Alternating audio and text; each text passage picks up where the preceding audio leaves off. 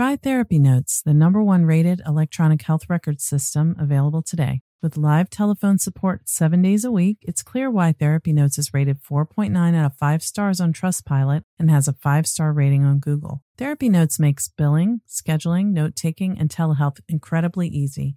And now, for all you prescribers out there, Therapy Notes is proudly introducing ePrescribe. Try it today with no strings attached and see why everyone is switching to Therapy Notes, now featuring ePrescribe. You can get 2 months free by using promo code CHAT at therapynotes.com.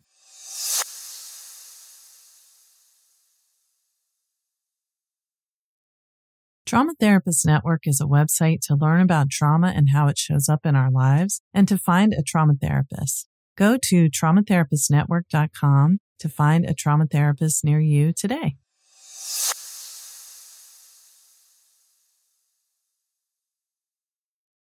Are you going through menopause or perimenopause? It can be a struggle to find comfort in your body with night sweats, hot flashes, and so many other uncomfortable symptoms. Hormone Harmony is a supplement for women going through perimenopause, menopause, or postmenopause, created by Happy Mammoth. They are dedicated to making women's lives easier using only science-backed ingredients that have been proven to work for women. Hormone Harmony contains science-backed herbal extracts called adaptogens. They help the body adapt to any stressors, like chaotic hormonal changes that happen naturally throughout women's lives. So Hormone Harmony isn't just for menopause. Any woman with symptoms of hormonal imbalances can take it, but it's perfect for those horrible menopause symptoms that put a woman's life on hold. Hot flashes and night sweats, racing thoughts and low moods, poor sleep and feeling tired all the time. For a limited time, you can get 15% off on your entire first order at happymammoth.com. Just use the code CHAT at checkout. That's happymammoth.com and use the code CHAT for 15% off today.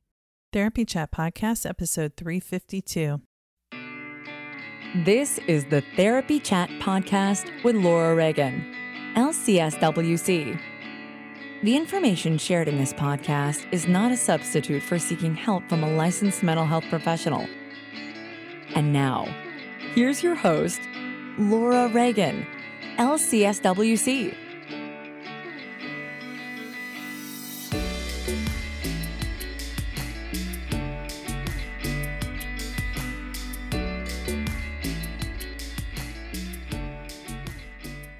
This week's episode is sponsored by Therapy Notes, the #1 rated electronic health record system available today. With live telephone support 7 days a week, it's clear why Therapy Notes is rated 4.9 out of 5 stars on Trustpilot and has a 5-star rating on Google. Therapy Notes makes billing, scheduling, note-taking, and telehealth incredibly easy. And now, for all you prescribers out there, Therapy Notes is proudly introducing ePrescribe. Use coupon code CHAT or click the link in the show notes to get 2 free months at therapynotes.com. Are you tired of running to the lobby to see if your next appointment has arrived? Would you like a more discreet, stress-free way for your clients to check in? Take a deep breath. The Receptionist for iPad empowers your practice to create a Zen-like check-in experience. This episode is sponsored by the Receptionist for iPad. It's the highest-rated digital check-in software for therapy offices and behavioral health clinics used by thousands of practitioners across the country. Start a 14-day free trial of the Receptionist for iPad by going to thereceptionist.com/therapychat. And when you do, you'll also get your first month free when you sign up. Hi, welcome back to Therapy Chat. I'm your host, Laura Reagan. And first of all, if you hear a puppy in the background, yeah, I got a puppy. And if you follow me on Instagram at Therapy Chat Pod, you'll be seeing puppy pictures. So apologies for the whining. She's currently downstairs, quietly letting me know she wishes she were upstairs. And if it's bothering you, I'm sorry. Hopefully this won't be a usual thing. You won't hear a lot of the cat today because he's not a huge fan of the new puppy so far. Anyway, that's where we are today. So I'm very glad you're here listening. I have a lot to talk about. First of all, today is apparently World Mental Health Awareness Day. So every day is Mental Health Awareness Day here. And I hope that you are aware of your mental health today and every day. Also, October is both Breast Cancer Awareness Month and Domestic Violence Awareness Month. So in case for you, October is spooky season and you weren't aware of those other things, now you are. I've really been thinking about breast cancer a lot because I have a friend who's currently going through breast cancer treatment. And I've had more of an up close and personal look than I ever had before of what that process is like. And Domestic Violence Awareness Month is something that I've always known, at least my adult life, because of having my background be in working with survivors of sexual and domestic violence. So when you work in that field, you know April is Sexual Assault Awareness Month and October is Domestic Violence Awareness Month. So with both breast cancer awareness and domestic violence awareness, those issues are traditionally seen as issues affect those identifying as female. And the majority of people who experience those two things, breast cancer and domestic violence, are female or female identifying, but it's not limited only to women. And the reason I'm emphasizing both of those points is because what we're talking about today on the podcast relates to both. We're not talking about domestic violence today, but we are talking about trauma and we are talking about women finding our voices, because in healthcare, those identifying as female are often dismissed in the medical care system in the United States. And it begins with our socialization in childhood, that we are taught to ignore, dismiss our own inner knowing in order to fit into a likable identity as female. We learn not to trust our own inner knowing and to focus more on external approval, whether that's based on our appearance, how nice we are, how well we take care of others, how outspoken we are, and that harms us. You know, I'm thinking about the women in Iran who are literally risking their lives and their families' lives and safety to protest against laws that say they have to dress a certain way, behave a certain way. And in the United States, more and more laws are being created to control how women show up in their own lives and the decisions that they're allowed to make legally about their own lives and their own bodies. And I'm not going along with that. So I guess the point I want to make is that when we learn to abandon our own knowing, our own thoughts and feelings, our own wants and needs in the service of making other people happy, there's a real toll that it takes. We can get lost in caregiving. We can be unable to identify our own wants and needs. And there's always a price to pay for that. It takes a toll on our mental health, no question. And it can take a toll on our physical health. So my guest today is someone who is refusing to be quiet about the way that the medical system has dismissed and minimized her inner knowing of what she feels, what's happening in her body. My guest is Dr. Christina Hibbert. Dr. Christy Hibbert is the #1 best-selling author of the award-winning memoir, This Is How We Grow, and of 8 Keys to Mental Health Through Exercise, Who Am I Without You, and the forthcoming Mastery of Motherhood. Dr. Hibbert is a clinical psychologist, speaker, social media influencer, and thought leader in the areas of maternal and women's mental health, grief, loss, trauma, self-worth, personal growth, and breast cancer. She's the host of both Mastery of Motherhood podcast and Like a Watered Garden podcast, and creator of her award-winning website and blog, drchristinahibbert.com. Christy is also a breast cancer warrior, overcoming triple-negative breast cancer and the BRCA1 genetic mutation through chemotherapy, cold capping, and 13 surgeries as of the time that we recorded. She was named Most Inspirational Women's Health Professional 2018 and 19 and won Best in Show Blog 2020 for her work as a patient leader in the WeGo Health Awards. A wife and mother of 6, Christina was deeply honored to be named Mother of the Year in Arizona 2018. I would like to be named Mother of the Year, but I don't think that's ever going to happen. I'll ask my kids. Maybe they could say that, at least tell me that once to make me feel good. What we're talking about today is how the breast cancer diagnosis is traumatic. The process of healing from breast cancer can be very traumatic, and how there's a real missing piece in tending to the emotional side of cancer treatment for everyone, and in particular in breast cancer treatment. Christy talks about how the treatment process was challenging, but what happened afterwards, well, I don't know if she would say it was more traumatic or as traumatic, but it's been very traumatic. And she has been a powerful advocate for herself with her treatment providers. I'm sure she has a great team and she is cancer-free, and she's still fighting health effects of breast cancer and the treatment process. And she's still successfully advocating for herself when doctors tell her that the symptoms that she is experiencing are in her head. Now, I have certainly experienced myself doctors telling me either my symptoms were related to you need to lose weight. If you lose weight, then your symptoms will go away, or your numbers are fine, so there's nothing wrong, when I know there is something wrong. I've worked with many, many clients who've had that same experience, who've had to fight for tests that doctors didn't want to provide because they didn't think that the symptoms met the criteria. And maybe a lot of this is driven by insurance companies, which I have a major problem with as well. And again, it's not about saying that doctors are bad.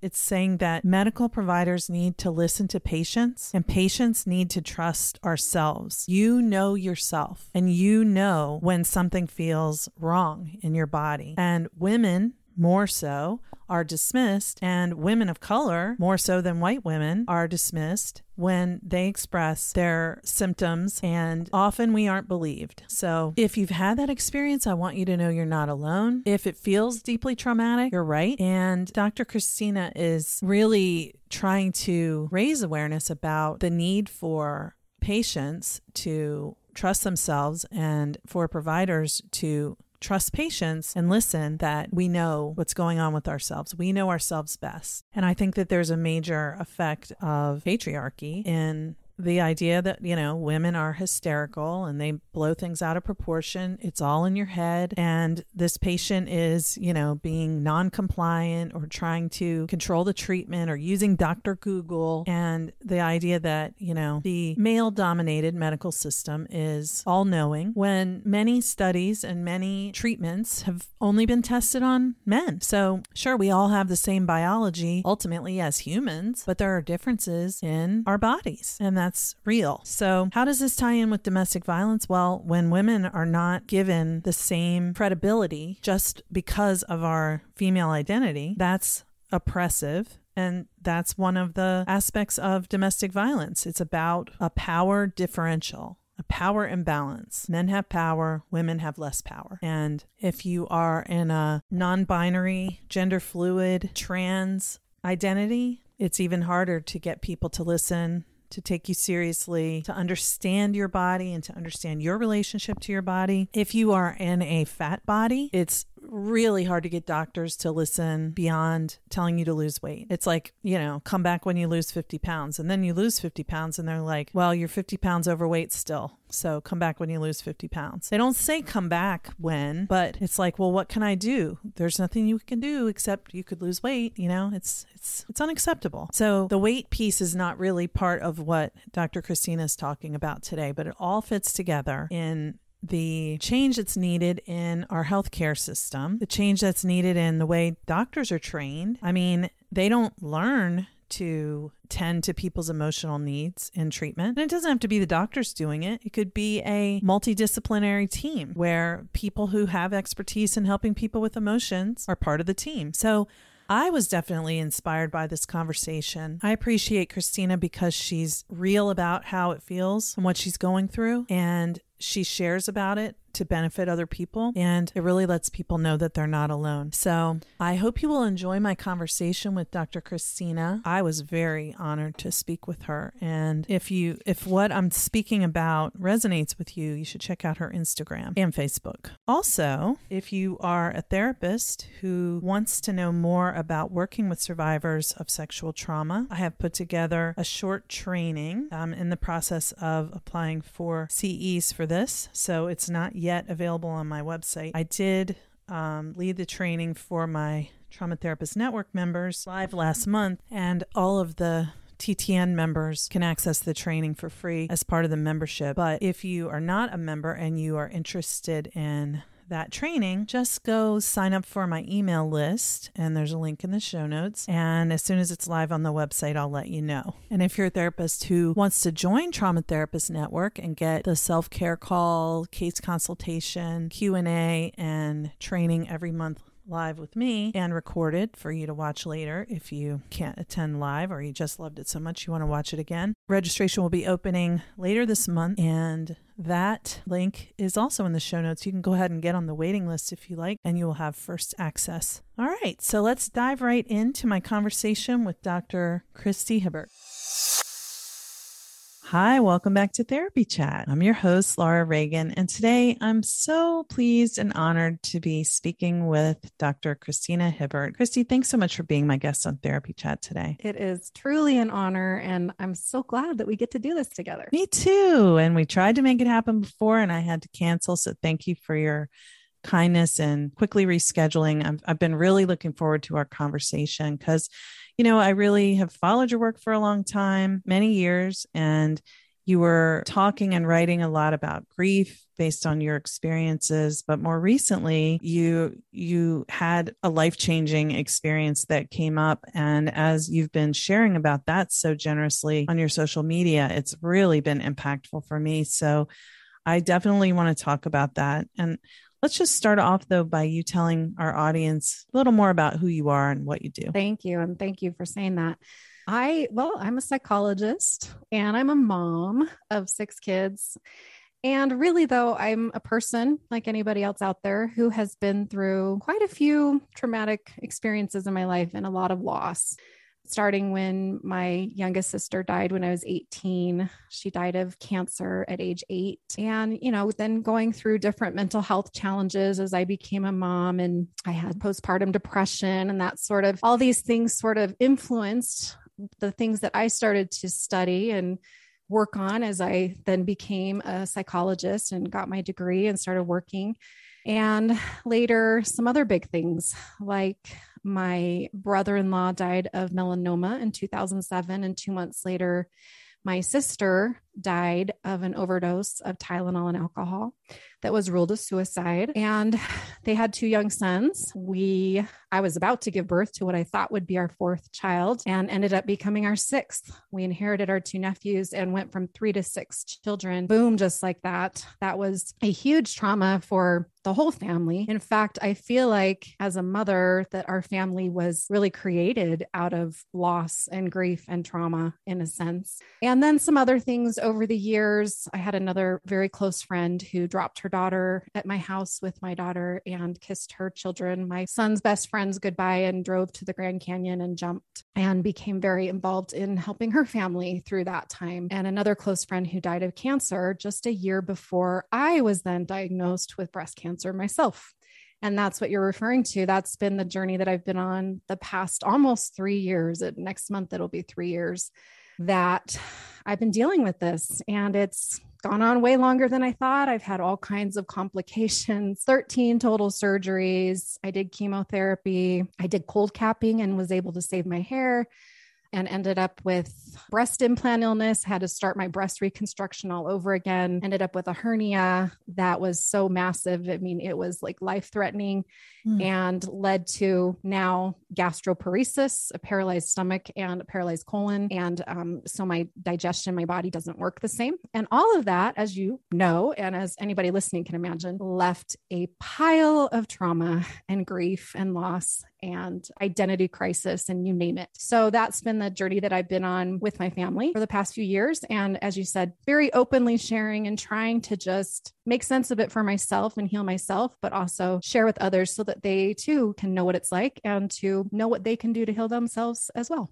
Yes. And I said to you before we started recording, and I really want to say it again, that what you're sharing is so beneficial. I think a lot of times people talk about like, I'll share my story to help other people. And sometimes that's kind of like reliving your trauma over and over. And, unfortunately, sometimes re-traumatizing yourself and traumatizing those who are listening as well. But I think that what you're doing is just like teaching as you go. It's such a beautiful way, sharing your own humanity and something that anyone could go through. Any of the things that you have experienced and are experiencing now, any of us may experience in our lives. And just the way, I don't know why, but maybe because you're a psychologist and and just who you are as a person, the way you share about it, even though it may be painful to listen to a given experience that you're going through for the listener, it's so informative and helpful. And naming something that so many people go through that we don't usually hear about. Yeah. Well, I really appreciate that. I think that's the best compliment I could receive. Being able to share has been helpful for me in my healing process. I'm an open book, literally. My first book is literally a memoir of the time after my sister and brother-in-law died and how we got through that. So I kind of live my life that way. But I feel like this has been something while I've been so sick and haven't been able to see clients and speak and write and do the things that I normally would do. This has felt like something that I could do to be of service and to connect me with others. And there's just so many, as you know, as any listener knows, so many out there who just feel like they don't have a voice and nobody understands. And so I thought, well, if I can just sort of share the step by step, and some days it's me, as you've seen me saying, I'm so angry. I hate that I got cancer and what it's done to me. Or another day it's me like crying and just like, I can't, last week I had a cancer scare again, I'm just freaked out and sharing what that's like and how scary it is. And I guess to me, I feel like the best thing I can do is just show up as me and share the real and the raw and let people see my weakness and my strength, because we all have it. And that's the only way that we get through. I feel like if we can be open and honest with ourselves and then find that help that we need. And that's what I've been trying to do for myself. Yes. And I've seen all of those posts. I mean, I watch everyone because I'm like, oh, wow, she's going through this now. Or, oh, good, this is happening, and it's so real. And like I said before, it's like what we don't normally hear. And I think, I've seen people go through cancer treatment who wanted to, well, for one, there's the fight,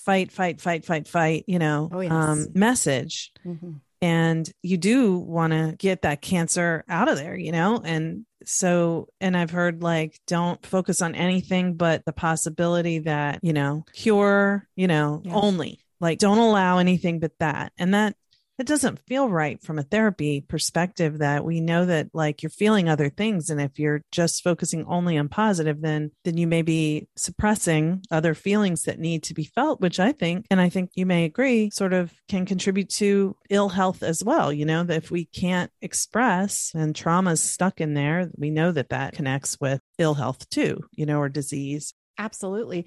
It's that perpetuating cycle then. Mm-hmm. And that is, I'm so glad you brought this up, because there is this, to use the word that's floating around a lot, the toxic positivity side of cancer especially is, I think people are just extra scared of it. People, when they hear that you're diagnosed, they come out of the woodwork. I felt so incredibly supported when I was going through chemotherapy and when I was having my double mastectomy and my first surgeries. I felt more supported than any other time in my life by people that didn't even know me. And, people were sending me gifts, all these things.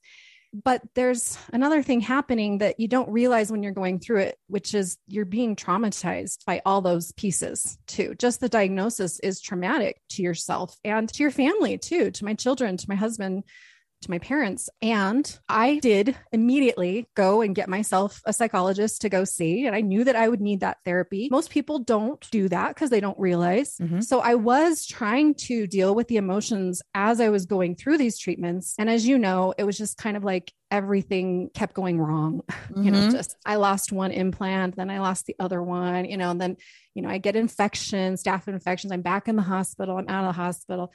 And so you're just trying to, you are kind of trying to like stay positive. And I feel like I look back on that time during the first part, like the bulk of my treatment. And I think, why was I so positive? I really was. I was trying to be the warrior. Mm-hmm. And I really took on that name because I felt like I feel like I'm a warrior, like I'm in battle after battle after battle. Mm-hmm.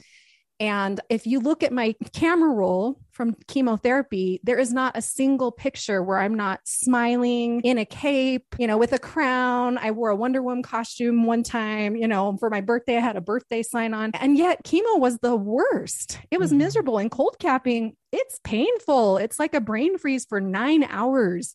And you're constantly changing these things out to try to save your hair. And then in between, it's a lot of work and effort. And I looked at one point, once you're told you're done with treatment, which you're not done, first of all, let me just say, but your doctors say you're done, see ya. And that's kind of that, except for your yearly checkup with your oncologist, maybe.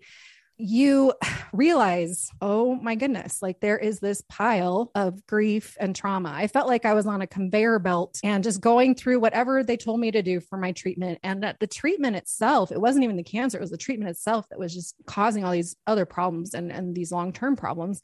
And then at the end, you're dumped in the middle of nowhere and everybody's disappeared. There's nobody there to guide you or tell you, okay, now you're going to have a really tough emotional journey because you haven't been able to deal with it, because I realized like I couldn't deal with it in that deep way. I was doing what I could. I was surviving. I was in survival mode. And I thought I was processing what I felt at the time, but I also was trying to stay positive and be that warrior because that's what everybody wanted. And then when you're done, it's crickets. Like everybody disappears. Nobody's there for the aftermath of the war, which is the hardest part. I think most women I've talked to, and I do a free online breast cancer support group now every month. And everybody says, the after part is the hardest because I don't know what to do with these emotions. And I feel like I don't know who I am.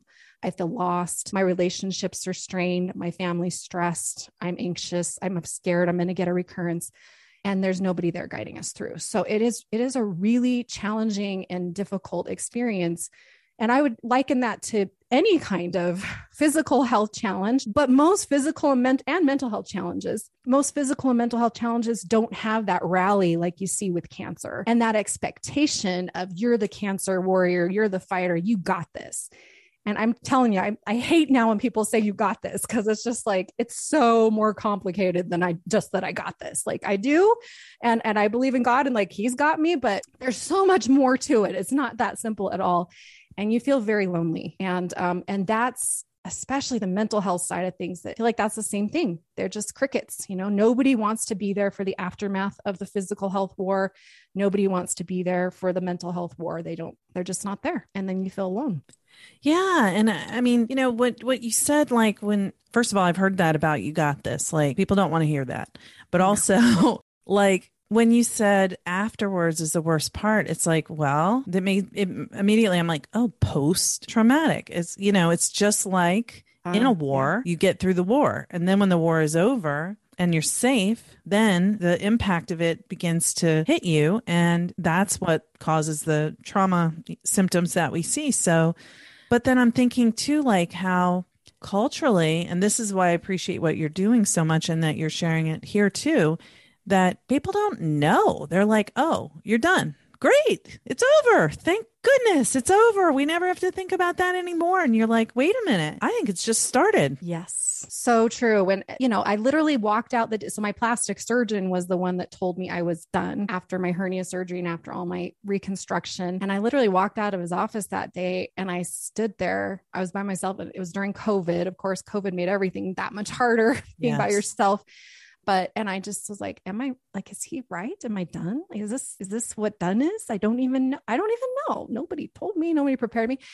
And I thought, okay, I did. I went and made a video like, I'm done with treatment. Oh my goodness.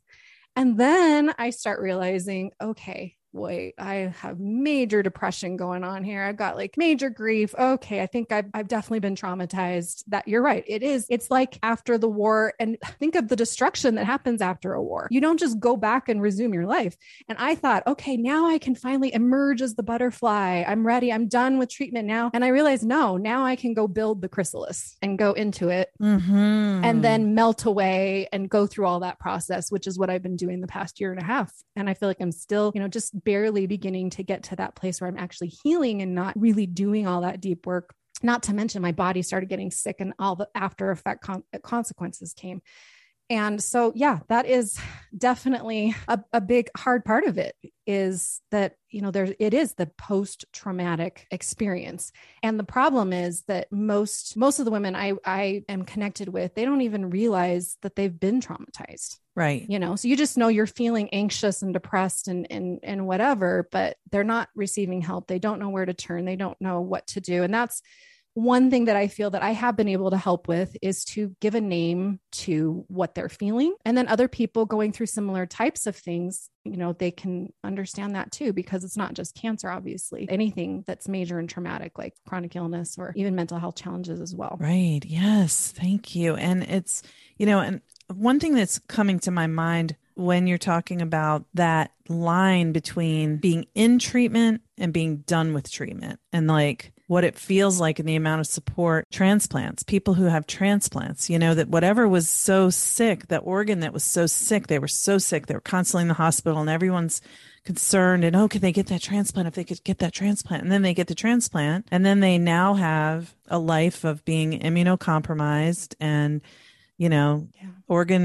avoiding organ rejection and dealing with side effects of all these medications that they have to take so they won't lose the body won't reject the organ. And it's that same thing. It's like you see it as, oh, you're cured, it's okay now. And then I think that's like partly culturally, again, we don't like a complicated story. We like a clear, like, okay, good. When's this going to be over? Okay, good. It's over. Thank goodness. We never have to think about that again. But it's not really how it works. It does not work like that. And I didn't know this until I was going through it. I thought the same as everybody else. So I do understand why people think that, and why it feels like crickets, like nobody's around and, nobody cares anymore when you're done, because you're not really done. And that's the thing is, I mean, you followed my journey. I mean, it doesn't feel to me like I've been done, and in fact, somebody was asking me about like trying to tell me how long it'll take to heal. And they said, take however long you're in treatment and double it. And that's how long healing takes.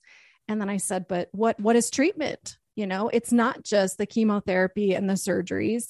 I mean, this whole past year, the gastroparesis, and now I'm trying, I have to take a medication to go to the bathroom, to be able to poop. Like, I mean, my body is totally different. I couldn't sit up a year ago. I mean, I couldn't even lift my head or roll over. And so I've had to completely rehaul everything and now learn how to live with chronic illness and, change diet, change everything. So it is a misnomer to think, I love your example of a transplant, that a lot of these illnesses, they just become a chronic illness. And I feel like breast cancer is a chronic illness because you're always scared. You're always checking, like me last week, checking to see, I found a lump. Oh my gosh, I have to have a biopsy.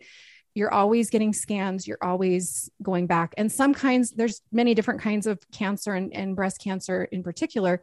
And, some are scarier than others. The one that I have is very aggressive, and you won't ever be able to say you're cured. There isn't a remission. You're not in remission. It's not called that. They call it no evidence of disease. That right now I have no evidence that I have cancer. I also carry the BRCA1 genetic mutation, and that puts me at risk for all kinds of cancers. So I'm getting, scans for pancreatic cancer and melanoma and I had a hysterectomy to get rid of ovarian cancer, and it's a lifelong diagnosis essentially. So it's something that'll always affect me and always impact me, especially now with my chronic illness. And also, all the scars in your body's been completely rearranged. And so, yeah, that it's a complicated process that I think most people don't understand. And that's one thing that I've been trying to educate people on big time is, I just posted something saying, I'm cancer free, but I was told I was cancer free a week after I was diagnosed almost 3 years ago. And yet look at everything I've had to go through since I was told I was cancer free, because they cut it out by doing a double mastectomy. I still had to do chemo. I still had to do all these other things that cause all these problems. And I'm not free of cancer.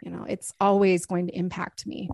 Kind of like mental illness too. Like you might be able to be in a good place with your depression, but if something hard happens in your life or something comes up, it's going to come back. It's likely to come back. So same thing. And I do struggle with mental health issues as well. I just like to be open and honest about that too, because so many of us do. And I think we need to talk way more about these things. I feel like maybe my sister and my friend would be around if they felt like they could openly talk about what they were feeling and going through and not feel so ashamed. Running a group private practice has been a challenging and rewarding experience, and one thing that has made it so much easier is Therapy Notes. Therapy Notes makes billing, scheduling, note-taking, and telehealth incredibly easy. If you're coming from another EHR, like I did, Therapy Notes makes the transition incredibly easy, importing your demographic data free of charge so you can get going right away. My team has found Therapy Notes very easy to learn. It's intuitive. The customer support is second to none.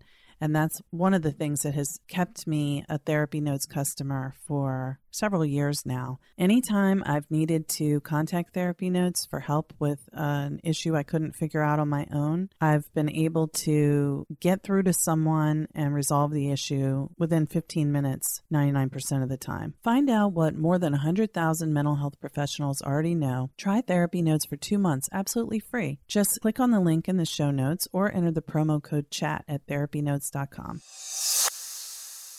Therapists, has this ever happened to you? You're sitting with a client in the thick of a therapy session, fully focused on the important work that's happening between you and the client. Suddenly, 30 minutes into the session, from down the hall you hear the door to your office suite open. You and your current client were the only people in the suite, but now someone has come in. You're distracted from your current client as your anxiety shoots through the roof. Is it your new client who's scheduled to meet with you in 30 minutes? But your current session has 20 more minutes to go and you don't want to interrupt this client's process to go check on who's there. Are they wandering through the suite looking for a receptionist? Is it a delivery person here to drop off a package that needs a signature? Are they about to come knocking on the therapy room door? Is it your neighbor from across the hall dropping off a piece of your mail that was left at their address? You hear the door close. Did they leave? This has happened to me so many times over the years. As I anxiously anticipated this session with the new client, I would worry they were feeling anxious or abandoned because they weren't greeted when they got to the office. Now you don't have to worry, and your clients can relax too, knowing that you have a discreet, stress-free way for them to check in when they arrive for their appointment. The Receptionist for iPad is a simple, inexpensive way to allow your clients to discreetly check in, to notify providers of a patient's arrival,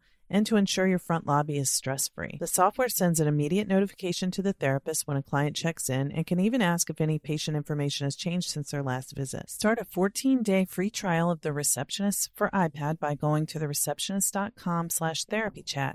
And when you do, you'll also get your first month free when you sign up. Yeah, well, thank you for saying that. And I do want to say, I meant to say this when you were talking before, but I just didn't want to interrupt. But I am so sorry for all of those losses that you've experienced. It's so much loss in one young life. At the time when those things happened, you weren't even that old. And thank you. I that's a appreciate lot. it. Yeah. And regarding like mental illness and mental health, I feel like my perspective is those traumas create mental health symptoms. And that's what we live with our whole life. But I feel like the impact of trauma can heal if it can end, if it could stop. But when you're continually experiencing trauma like this, and I think that's kind of one of the experiences that isn't necessarily named about chronic illness, is that you're living in a body that's not functioning the way it did before you got sick. And that's a continual process of, adjusting and adapting to that change. That there's a lot of loss in that, all the loss of the way things used to be and what you could do. Yes, absolutely. I think that's a big part of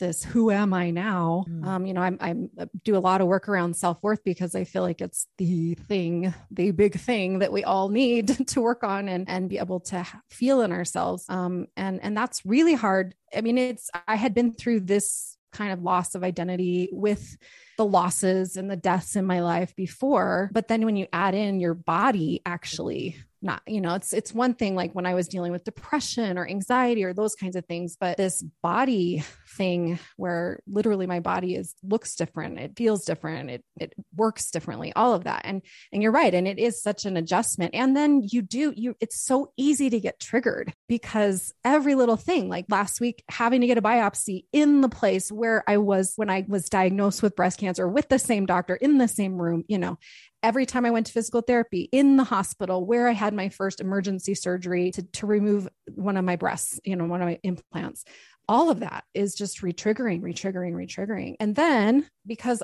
because of what I do for my work and because I believe in doing your work, I've been doing my trauma work as well the past many months. And of course that's triggering as well. That brings up a lot of things, and it brings up, I was telling you earlier, I feel like it's like a string, when you have a new trauma, it just tugs on all the others and they kind of come with it. And it's almost like they move into a new position. And even the ones that you've dealt with in some way in the past, because I did go to therapy and work through the deaths and the losses, but boy, this breast cancer trauma, it's not only, it's complex, it's that complex PTSD is really what I've been dealing with. It's brought up all the developmental trauma that happened in my childhood. And then also all these traumatic events in my life, they've all come up with it. It's all linked. And so for anybody listening, just to know that you can feel like you can have done the work and really done what you needed to do. And you've healed at that place in time, but then something else can happen, like as happened here, and it just tugs it all with it into this new place in your life. And you have to deal with it in almost a whole different way, or in a deeper way, perhaps. And that's what I've been having to do these past many months, is deal with all of it again. Yeah.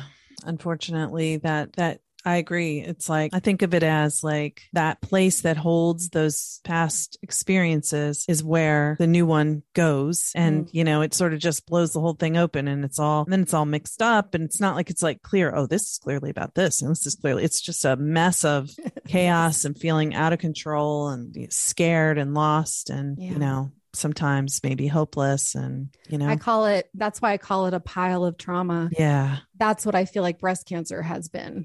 I came out the other end with a body that wasn't working, being sick still, telling me I was done, but I'm not cured, but I'm better, but I'm not better.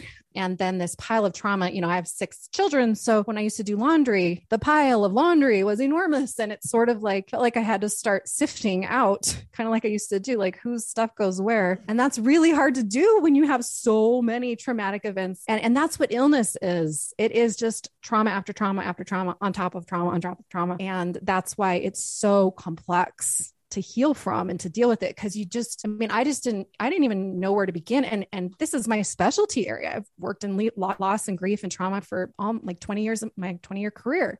But boy, I didn't know where to begin because there was just so much to it. Where do you start? Right. And also not to mention that trauma makes you feel, confused and disoriented and it's chaotic. And, so it's like, it's hard to even, and that's again, why I appreciate what you're doing, because the fact that you have the training and education and experience to contextualize what you're going through and explain it in a way that's understandable is just such a valuable, it is a way of being of service. And it really is, because I think I have so many thoughts, but there's 3 points that are standing out. One is, I feel like I wonder what you think about this, but I feel like the emphasis on so 2 of the points go together. The medical process of cancer treatment, for example, but other types of disease treatment as well, focuses on making the illness go away, making the disease go away. And so it's whether you cut it out or you kill it with chemo or immunotherapy or,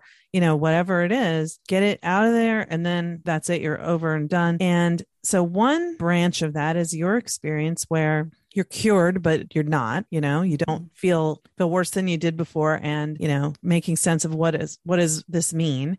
But the other side of it is sometimes people are like in the fight, stay positive. And then the doctors go, there's nothing else we can do. And you're like, what? And so I feel like in a way, it unintentionally creates a situation where people don't get a chance to come to acceptance with mortality. So, and then they're not ready, and maybe there's nothing that can be done, and it's very quick, and they're not ready, and their family and it's not prepared because everybody's just been like, no, we'll find a cure, Yeah.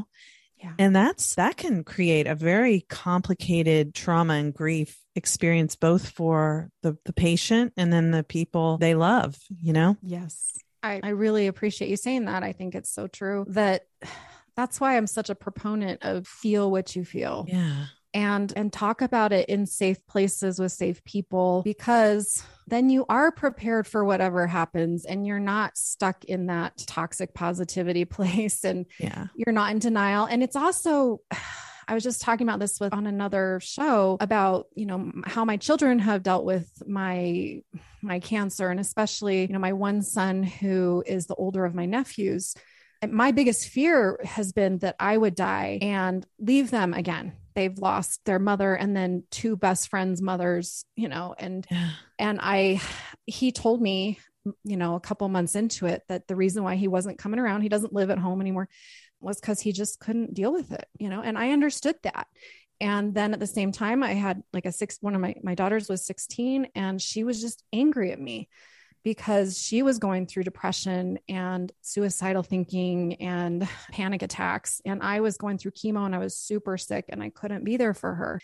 And, I realized later she was angry at the cancer, but I'm just so glad that I knew and that I had some skill and training in the ways of communicating about it, talking about it, and being open with my kids and with myself, trying to always get in tune with what I'm feeling, what's really going on. And you said that word mortality, and that's what scares people about that cancer diagnosis. That's why people rally. That's why they cheer, and that's why they want it to be done, because we do not want to face our own mortality. And I've dealt with it when my close family members died, but I've never dealt with it in the sense of I have an illness that really, if I did nothing right now, I would die for sure. And so that's a huge thing that the person going through the treatment is going through. And if we don't deal with it while we're going through it, you're right. I mean, whether we are cured or whether we are, going to be afraid of it the rest of our lives, kind of like I feel, or whether it ends up being stage 4 and there isn't a cure, we're going to all be better off, and your family's going to get better off if we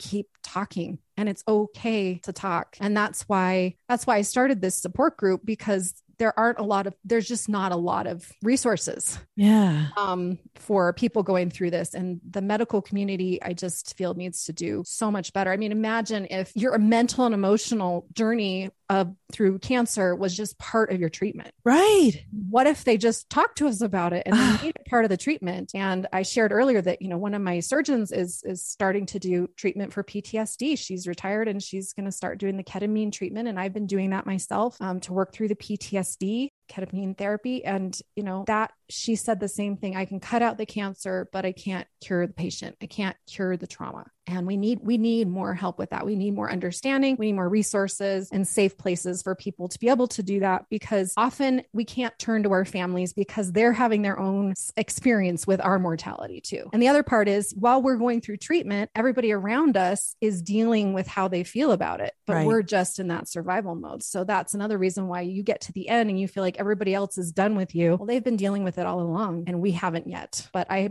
encourage anybody listening and any therapist to encourage their clients to do the trauma work when they're ready, and to help them acknowledge that this is what's happened. And no wonder you feel this way, because you've been through a lot. Yeah. And I mean, I feel like there's something you're saying that's like just speaking about the unspeakable fears and unspeakable pain. And I call it unspeakable, but it's not. There's nothing that we can't stand to hear from each other. But, when your son said, I can't deal with it, I have to stay away, he's still saying, I'm in so much pain to think that you're going through this and to know that this is happening. And it reminds me of these other things. Even that connects you because you're acknowledging, instead of pretending it's not what it is, that it's hurts. We're all sad. It sucks. We're miserable about this because we love you and we don't want you to be going through this, Yes. And so I it's love like a you way and of I don't want you to go through this. Yeah. And then we come together. Expression of love. Yeah. Absolutely. It helps our relationships heal and not just our bodies, Yeah. And really the change that you're talking about with bringing the emotional experience into the treatment process would not be a huge change. You could just have, therapy as part of the treatment, like you would do with chemotherapy, That's what I think. That this is where I feel like I have a mission moving forward as I heal more. I just feel like it would be simple to add that in. And how much better would that experience be if it were normalized and talked about? And if you knew you had somewhere to turn, instead of most of the women that come to my support group, and they come from around the world, they come because they have nowhere. And some of them have never talked to another breast cancer survivor. They have no support system. No one's ever told them about trauma or what PTSD is like, or that they can even get help they haven't had that. And it just breaks my heart because it would be so simple. And I know there are so many professionals out there that would love to help these women if they could just find the right people, so we got work to do. Yeah. Well, you are really, really making a big difference in that. And, going back to the beginning of our conversation, you were talking about postpartum depression. And as you said that, I remembered that's where I first learned about you. Mm-hmm. And then, grief became a bigger part of what you were talking about. And I was like, oh, this is very interesting. I'm learning a lot here. And then, just from what you shared, like it wasn't a training or anything, but you've taught me so much. And it's because it's from the experience and not just the intellect, Yeah. Thank you for that. I mean, I really appreciate that. I was sharing this with you earlier, but I call it the Doctor of Life degree. And I think so many of us earn that Doctor of Life degree. I wrote about that in my book, This Is How We Grow, as I was going through that experience after my sister died. It's all those experiences. And if we can use them and share them and talk about them, I don't think other people look at me as weak because I talk about the fact that I'm struggling with PTSD or that I've had all these health problems or I've had depression. I just think it connects me with people and they feel understood and they feel like then they can speak up and we sort of start this cycle. So that Doctor of Life part of me is really important to me. And then when I can combine that with my Doctor of Psychology degree, I think we can get some real good information to help people. So that's kind of what I try to do. Well, thank you for what you're doing. And before we stop for now, is there anything else you want to share? Is there anything you want people to hear or know from what you have to offer? No pressure. But I just didn't want to miss a chance for you to tell something else that you wanted to say. My message is kind of always the same, just, that none of us escapes life without going through these hard things and none of us escapes life alive either. So yep. Dealing with our mortality, dealing with our bodies changing, even aging, dealing with mental health challenges, acknowledging our weaknesses and our strengths. I always tell, I'm a big proponent. I have a whole model of how to build self-worth that I teach because I feel like that's such a huge underlying issue. But I feel like the more we talk about these things, the more we do feel our true worth and we kind of step into who we really are. And we also just have such a potential to do good. So anybody listening, I'm not telling you have to go like I do and tell everybody your whole story, but when you have a safe place, when you feel like you are prompted to do so, speak up and say something. I feel like this is the only way we're going to end the stigma of mental health. This is the only way we're going to find understanding for cancer and other chronic illness. And this is the way that we heal. This is how we grow, I guess. This is how we grow. So that's what I would say. Well, that's beautiful. And so speaking of that, and that is the title of your first book, where can people find that book and, your self-worth model if you share it and anything else that you're doing? Where do you want people to go to find you? You can always go to my website, drchristinahibbert.com. I also have a free mini course starting off the whole self-worth journey. If you want to get started with that, You can do that. My books are all linked up there, but you can find them on Amazon or anywhere else. And then, of course, I'm very active, as you said, on Instagram and Facebook and recently on TikTok, which my kids are not happy about, but I'm not dancing, though. I'm not dancing, just sharing wisdom, trying to. So I'm sure that it will help because I can't tell you how many people come to therapy and say, I was seeing this thing on TikTok the other day and it really made me realize something about myself. And I'm like, you would dismiss the old way, you would dismiss that, but it's like, well, what was it? And, it turns out a lot of times it's something valuable. There's some good stuff out there. I'm trying to contribute to it. So yes, connect with me. I love connecting with anybody. So, and if there's any way I can help or serve anybody, just let me know. I'm so grateful for what you're doing and who you are and what you shared here. So thank you so much for coming on to Therapy Chat today. It was really a pleasure to talk with you. Oh, such a pleasure to be here with you. I just love you. I told you I wish you were my therapist, but I'm glad. I think it's even better that you're my friend. So, and thanks for all you do too. Thank you to Therapy Notes for sponsoring this week's episode. I do love Therapy Notes. It's such an asset to my business and makes my job as a practice owner and a therapist much easier. Try it today with no strings attached and see why everyone is switching to Therapy Notes, now featuring ePrescribe. Use coupon code CHAT or click the link in the show notes to get 2 free months at therapynotes.com. Thank you to The Receptionist for iPad for sponsoring this week's episode. The Receptionist for iPad is the highest-rated digital check-in software for therapy offices and behavioral health clinics used by thousands of practitioners across the country. The Receptionist for iPad is a simple, inexpensive way to allow your clients to discreetly check in, to notify providers of a patient's arrival, and to ensure your front lobby is stress-free. Start a 14-day free trial of The Receptionist for iPad by going to thereceptionist.com/therapychat, and when you do, you'll also get your first month free when you sign up. Thank you for listening to Therapy Chat with your host, Laura Reagan, LCSWC. For more information, please visit therapychatpodcast.com. Try Therapy Notes, the #1 rated electronic health record system available today. With live telephone support 7 days a week, it's clear why Therapy Notes is rated 4.9 out of 5 stars on Trustpilot and has a 5-star rating on Google. Therapy Notes makes billing, scheduling, note-taking, and telehealth incredibly easy. And now, for all you prescribers out there, Therapy Notes is proudly introducing ePrescribe. Try it today with no strings attached and see why everyone is switching to Therapy Notes, now featuring ePrescribe. You can get 2 months free by using promo code CHAT at therapynotes.com.